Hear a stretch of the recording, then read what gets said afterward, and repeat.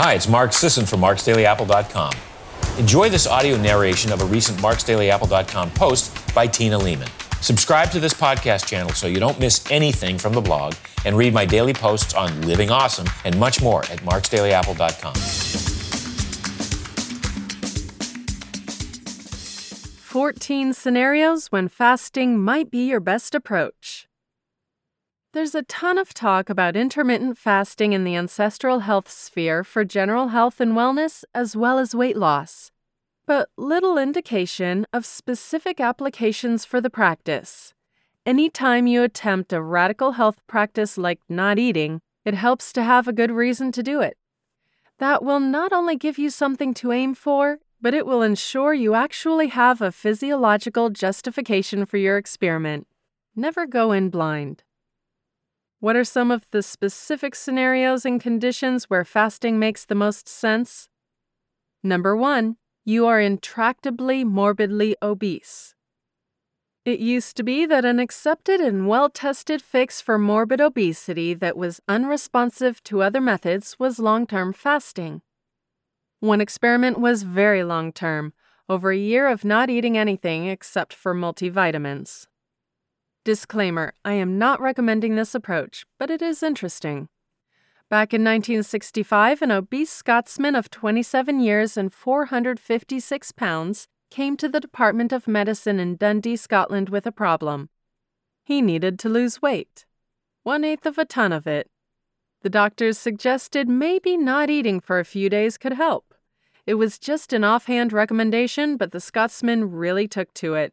He stayed at the hospital for several days, taking only water and vitamin pills while undergoing observation to ensure nothing went wrong. When his time was up, he continued the fast back at home, returning to the hospital only for regular monitoring. After a week, he was down 5 pounds and feeling good. His vitals checked out, blood pressure was normal, and though he had lower blood sugar than most men, he didn't seem particularly impaired by it. The experiment continued for 382 days.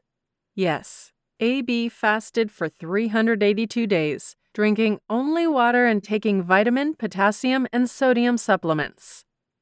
All told, he lost 276 pounds, reaching his target weight of 180 pounds and maintaining the bulk of his weight loss. Over the 5 following years of observation, AB regained just 16 pounds, putting him in excellent but underpopulated territory. At least 80% of dieters eventually regain the lost weight. Number 2, you want the benefits of ketosis without having to go keto. One thing a fast of sufficient length will do is throw you straight into ketosis. Humans are so wired to go into ketosis that a simple overnight fast, aka sleeping, will do it. Then, when you do eat, you have more wiggle room on carbs because you've just spent plenty of time in ketosis during the fast. This isn't the same thing as going keto, but then again, not everyone wants to be in ketosis all the time. Many benefits come from dipping in and out of ketosis on a regular basis, and regular intermittent fasting certainly qualifies. Number 3, you're otherwise quite lean, active, and low stress, and just have a little bit to lose. Fasting can be a stressor.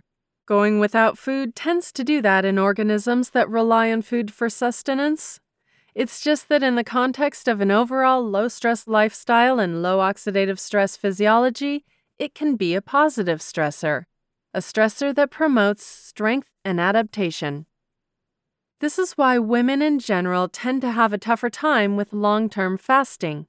They are inherently more vulnerable to nutritional stressors since they have to be prepared to carry children to term and nurse them, 2 functions that require a steady source of calories, biologically speaking, that is.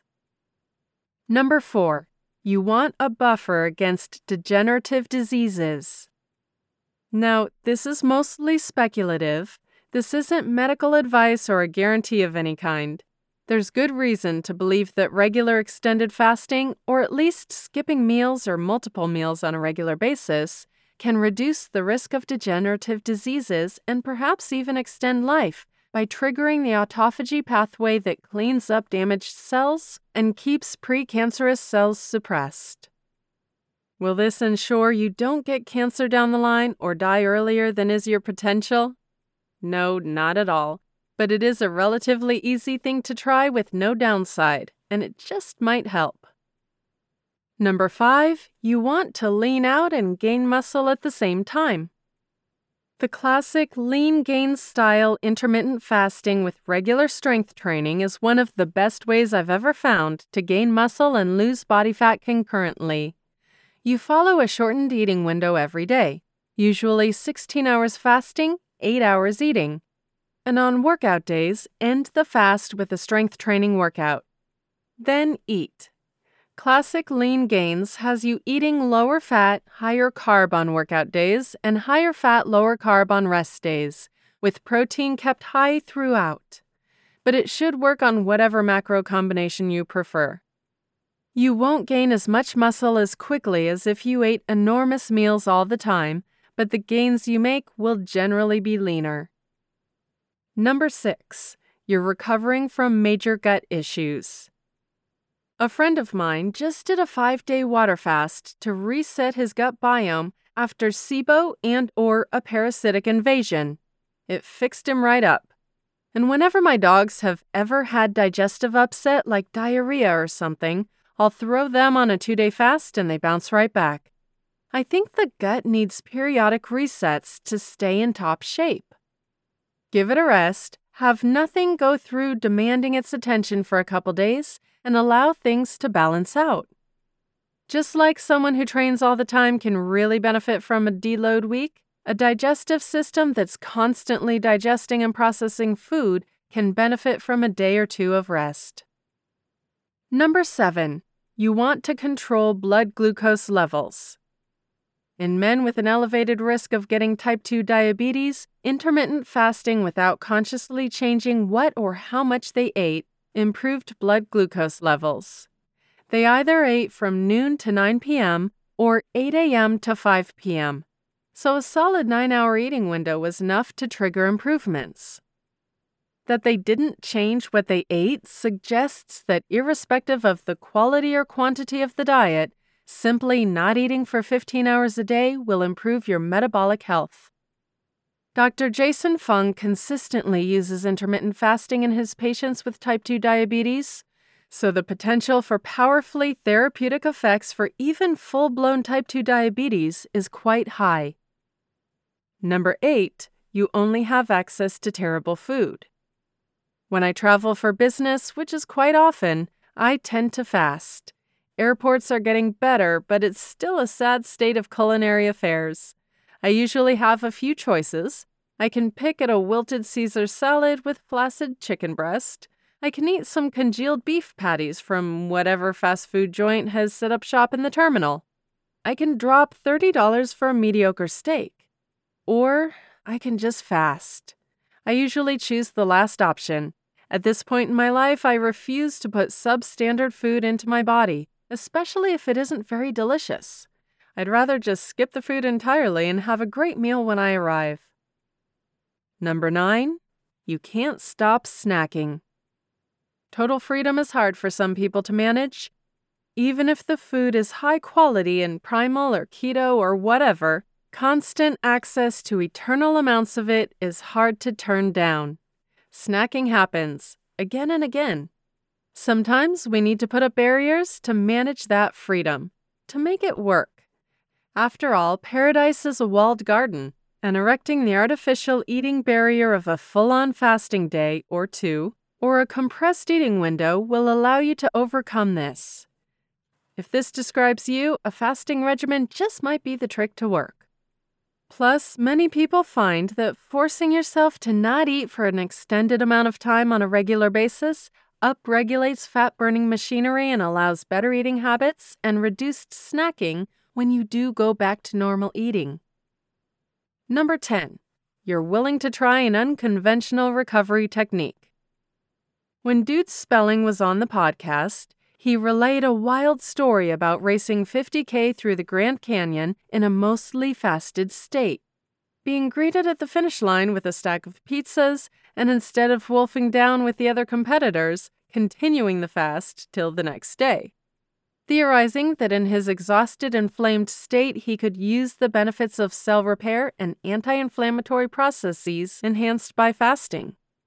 He woke feeling less stiff and sore than his previous crossing 13 years prior. Number 11, you're trying to avoid jet lag. Another reason I often fast when traveling is to establish a new circadian rhythm aligned with my destination. By waiting until the morning after my arrival to eat, I take advantage of one of the most powerful stimuli for establishing a new circadian rhythm: food. Eat a big meal in the morning and your body knows it's morning, biologically speaking. How this looks: I arrive at noon in the new location, which feels like nighttime for me. Instead of eating a big lunch and collapsing into bed, I spend all day staying active and fasting. I skip dinner, I walk everywhere. Then in the morning, I get a workout in, preferably outdoors to get natural light exposure, and follow up with a big breakfast. That combo, the light workout, the breakfast eaten at my desired breakfast time in the new place, sets my internal clock and minimizes jet lag. Number 12, you're a shift worker. Shift workers are at an increased risk of many diseases, like diabetes and breast cancer, and a lot of this comes down to the disordered eating they're often forced to engage in. They eat in the middle of the night when their body wants to be sleeping, and in doing so, throw their circadian rhythm out of whack more than it already is going to be. If you're primarily awake in the middle of the night but want to maintain a semblance of circadian rhythm, it makes sense to eat at a normal dinner time and at the end of your shift, but not during. Fasting during your shift just might be the big breakthrough. Number 13, you're undergoing chemotherapy. It's common knowledge that calorie restriction can improve the response to chemotherapy while reducing the negatives. Fasting is just a more reliable, arguably easier version of calorie restriction. There's even evidence that fasting can improve your healthy cells' resistance to chemotherapy while reducing the cancer cells' resistance, while reducing negative symptoms like nausea and vomiting. Don't consider this medical advice, but do discuss it with your doctor. This info is resonating across the oncology world. It's getting harder to deny that many patients can benefit from intermittent fasting. And number 14, you've got a massive feast coming up. If you have a history of eating disorders, this is probably unwise. The feast-fast method can be taken to unhealthy levels, especially if it's couched in feelings of body dissatisfaction or deep childhood trauma. But if these aren't an issue and you have a one-off feast, like a holiday dinner you simply want to really dig into, fasting for a day before the big feast can enhance the effects of the feast. Whenever I hit the Brazilian all-you-can-eat barbecue joint, I'll fast for at least a day, just to get my money's worth and really develop that insatiable, salivating primal urge to eat meat. Hunger is the best spice. And that's what I have for you today, everyone. Thanks so much for listening, and have a great day.